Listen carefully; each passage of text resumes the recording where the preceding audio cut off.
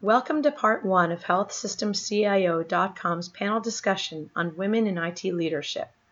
In this segment, CIOs Sarah Richardson, Tressa Springman, and Julie Bonello talk about what they believe are the core competencies for women in leadership roles, how to create an environment where staff can take time off without worrying about job security, and why family care discussions should include everyone, not just new mothers.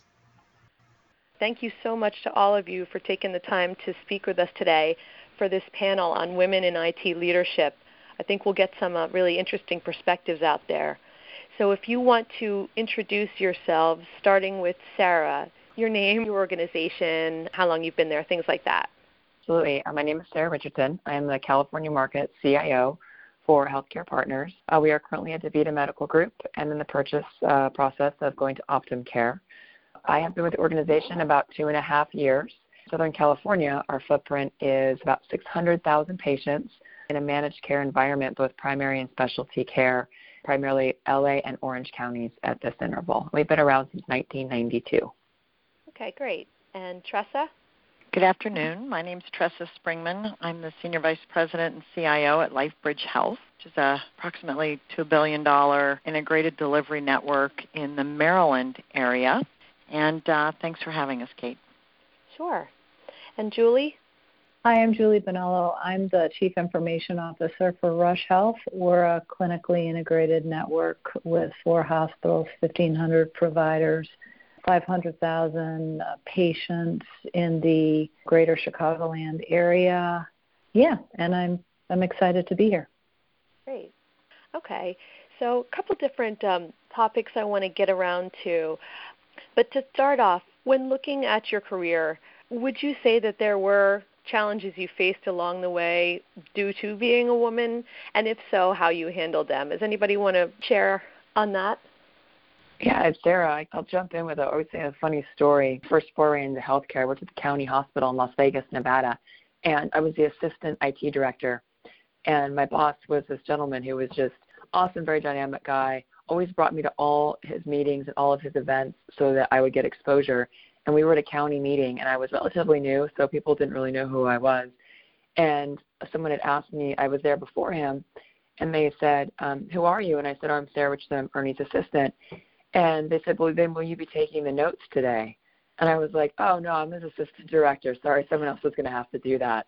And it was just that assumption of me obviously being a secretary versus his junior executive. I always think about that as an experience of clarification and responsibility is probably important, but the assumption that I was his secretary has always stayed with me. Yeah. This is Tressa. I love direct stories because I think they're so representative, and I think many of us have them, and many of them are funny. And I think that really speaks to the fact that developing a sense of humor and learning ways to take that tension out of the situation or out of the room and put others at comfort, sadly, has become really a valued leadership competency for female leaders. So I just think Sarah's story speaks directly to that. Yeah. And I think that, again, a sense of humor and being able to very effectively manage what can be super awkward situations is pretty key, because we're in an environment right now where I think a lot of females actually lose opportunities because we have stressed our male colleagues out so much that they're just even worried about how to approach us. Yeah. Yeah, I'm sure that can be the case. So would you say that you have to kind of have a thick skin? You know, I think when you're making tough decisions, no matter what your role and no matter what your gender, at least my personal commitment is to make the decision process transparent, because inevitably when you are making decisions, you're alienating someone. Somebody will perceive to be losing.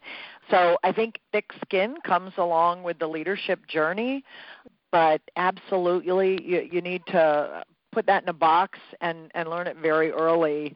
If, in fact, whether it's race, gender, or belief structure, if you are thin-skinned about things like that, inevitably, we're human, and sometimes, sadly, it's intentional, but lots of times it's unintentional that things are said that can get under your skin for sure.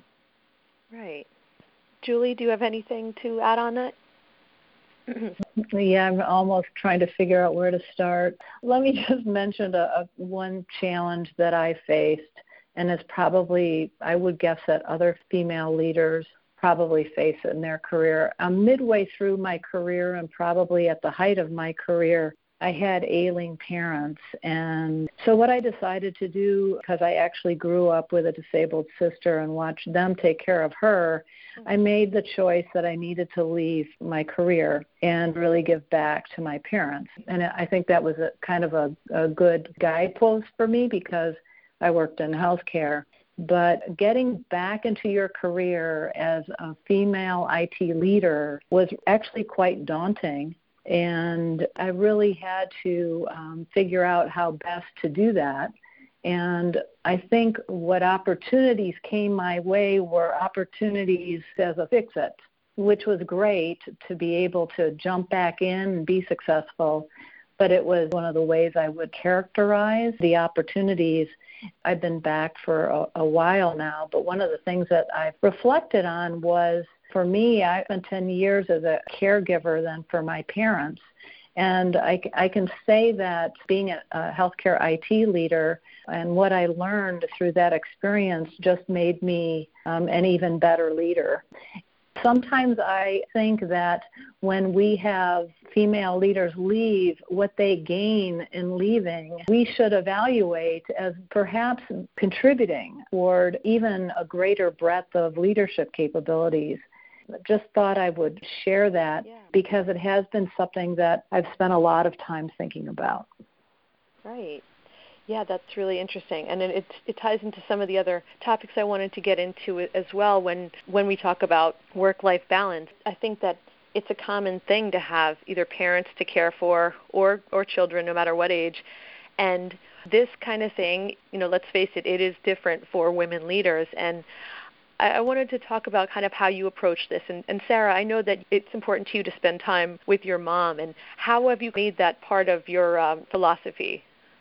Yeah, absolutely. When people ask me one of the reasons, so I came back to California after being really out of the state for 24 years. And everyone's like, well, why did you come back to California? So my mom is older, but she's healthy. And she got sick. I mean, she was hospitalized for a few days when I was working in Florida. And I was so far away that I was like, this is unacceptable. And so I found a way to get back to California to be closer to her. We're in the same state now. She's in San Francisco, I'm in LA, which is 8 hours apart essentially, give or take traffic. But I'm lucky there's a direct flight from here to there. And so every sixth week I work Thursday, Friday remotely from her kitchen table. And I make it a priority to spend time with her, dedicated, and then we do other stuff here and there. But I've told my boss, I said, if my mom ever gets ill, I have to go take care of her. It may never happen, but please know that my priority in coming back here first was her. And so that resonates because they realize that I'm already working remote here and there. Sometimes maybe if that ever happened, it would be something that we could figure out. But I'm grateful that I don't feel like it has to be a negotiable item. It's like I know that I would never hesitate to walk away from my career to go take care of my family. And I'm grateful that other people appreciate that perspective for us because sometimes that's the role that we have. And when we're honest about it, we get a lot of respect by having that level of openness. Yeah. But do recruiters think that? How do recruiters evaluate women leaving their careers? It's a great question. A long time ago, I opened my own company on the side so that I always have this level of constant employment. And that was a recommendation from a friend of mine who did the same thing. So I have my own LLC simply because I always wanted to be able to show continuous employment. So I don't know if that answers the question, but it was one of the things that I realized was probably important just so that I could show that I was still active really in the industry. Yeah, that's a good point. And Tressa, is it important to be able to offer people that flexibility when it comes to either family leave or just being able to care for their families? Absolutely. I have a number of children now grown. And ironically, when we talk about stories, I remember when I told my then boss, who was a female, that I was pregnant, she was like, oh, my God, are you kidding me? Because, we had all these go-lives. I mean, I just wanted to climb out back under her table. And, here was one of the most joyous events in my life. Right. And thank God we've come fast forward from that. In our organization, we have implemented sick and safe leave programs. Look, the reality is we are continually trying to juggle the work that needs to get done with the work-life balance that we really need to ensure that our associates have. And, it's critical. It's critical that they have got that safety and that ability to not wonder when they've got to be taking care of other things, that they're not having to worry about the security of their job. I think the country's come a long way. I think it could come farther, and I know our organization certainly has. I think the more disappointing aspect of this, as with any other kind of benefit, we do see folks who take advantage and who hide behind excuses or take advantage of circumstances that create some real challenge as a leader in this area for all. Julie, having gone through that experience where you decided to take this time off, not off, but decided to reprioritize, has it helped your perspective in that way? Yeah, I guess there are life changes that people go through. And I think the more you go through as you progress through your adult life, the more humble you are, right? So I think now for me, I'm supportive of the family in my department. And so what do I mean by that? I think oftentimes we see raising a family as we talk about it from maternity leave, et cetera. And a lot of times, in order to increase the perspective of what's going on with everyone in the department, it's good to have the guys talk about it too. Yeah. And so I think it allows everyone to understand each other more, and we work so hard, and to understand what we give our families is really important. So I very much think about supporting the family for everybody. Thank you for listening to this podcast from healthsystemcio.com. To hear other podcasts, visit our website or subscribe to our account in iTunes at healthsystemcio.com/podcast.